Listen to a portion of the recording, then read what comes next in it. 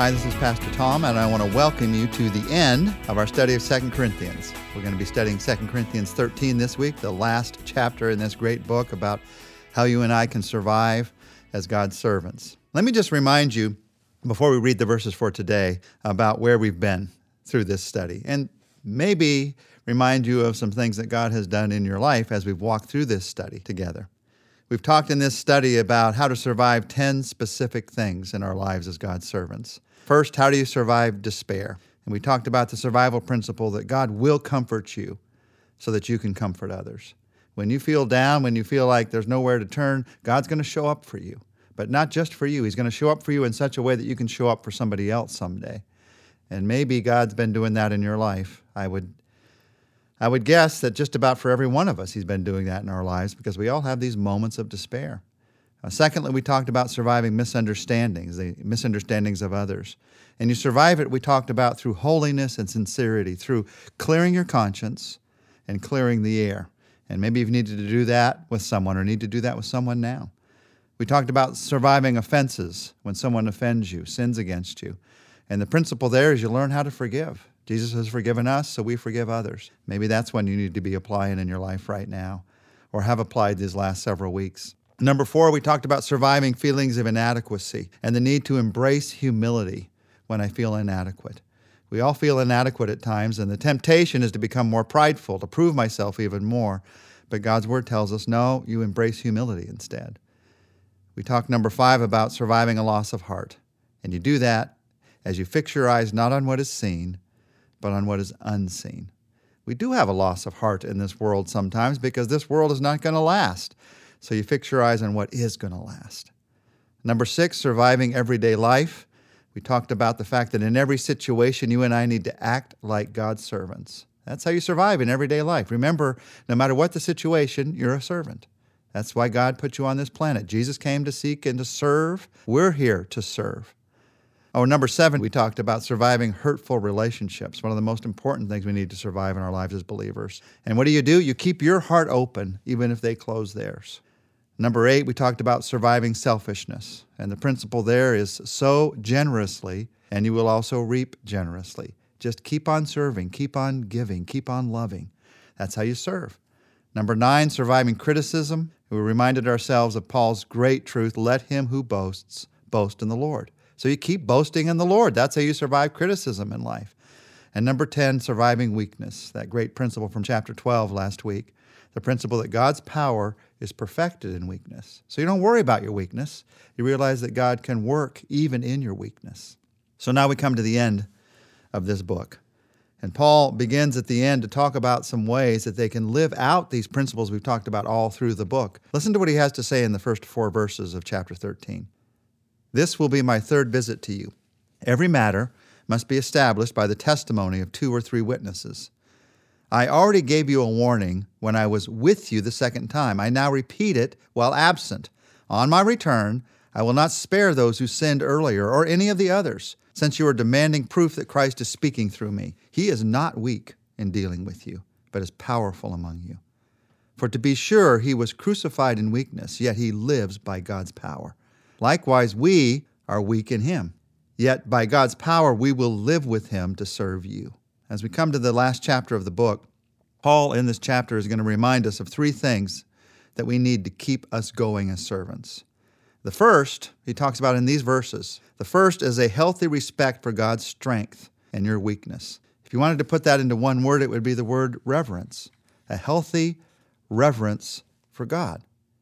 And so he talks about power and weakness and strength and weakness in these verses.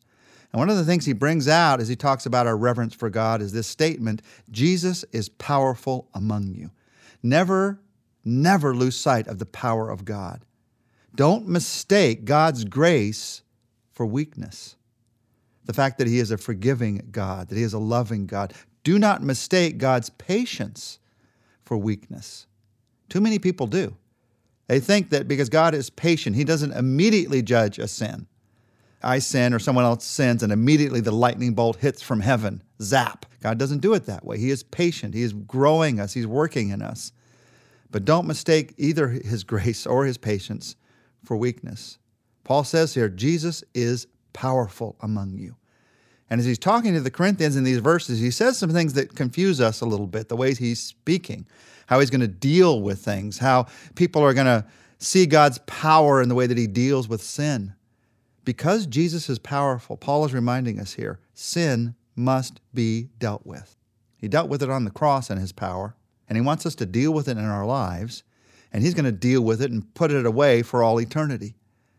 But if you think about your life right now, the power of Jesus means that sin must be dealt with in your life, in your relationships, in your family, in the church. And Paul is dealing with it as a leader of the church here. Now, some read this and they think, well, Paul seems so judgmental here. Does the fact that we deal with sin mean we don't forgive sin? Of course we forgive sin. Jesus has forgiven us, so we forgive others. But the fact that we forgive does not mean that we don't deal with the reality of a sin. The fact that you forgive sin does not mean you minimize sin. Jesus died on the cross for that sin.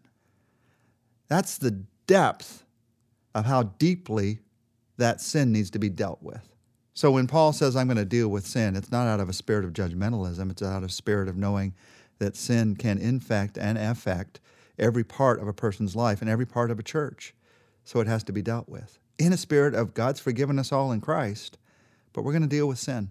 We're going to be honest about it and deal with it. And Paul was able to be honest about it. Too often we're not able to be honest about it in our lives. Too often we're not able to be honest about it in church. We sweep it under the rug, pretend it's not there. One of the great things about the leadership of the Apostle Paul is he said, hey, we've got a problem. Let's deal with it. Jesus is powerful among you. We don't deal with it based on our power, but based on his power. And then he talks about weakness and strength once again. We talked about it all last week. And he has these awesome statements. He reminds us that Jesus was crucified in weakness. When you look at Jesus on the cross, if you were there that day, you would have seen what seemed to be weakness. Someone who was under the control of someone else, under the control of the Romans who put him up on that cross, under the control of the priests and the religious leaders who put him trial, under the control of the crowd that was jeering at him and throwing insults at him. But the truth is, what seemed to be weakness was actually God's power. He was crucified in weakness. He allowed himself to be humbled in weakness, but now he lives by God's power. And then Paul turns this into our lives, into your life, my life. How are you going to live today? And he says, when you look at your life right now, in one sense, you're to take up your cross each day. So to see each day that we are weak in Jesus. We do not have the strength or the spiritual power to make it through this life on our own. We're weak in Jesus. When I come to Jesus and say, I'm going to depend on you, Jesus, for the life that I need, I am admitting my own weakness. That's why some people never come to Jesus, by the way. Why they never start a relationship with Jesus. They're not willing to admit their own weakness, even though it's so obvious to them and everyone else. They're just not willing to admit it. They think someday it may dissipate, may go away, I don't know. We're weak in Jesus. But once I admit that, just like once Jesus was weak on the cross, he was seen to be the power of God for our salvation. Once I admit my weakness in Jesus, then Paul says, then it's by God's power that we live with him to serve others. So you want to be a great servant today? Paul reminds us here that the beginning place is saying, Jesus, I'm weak in you. I need your strength. I can't do this on my own strength and power. Let's do that right now.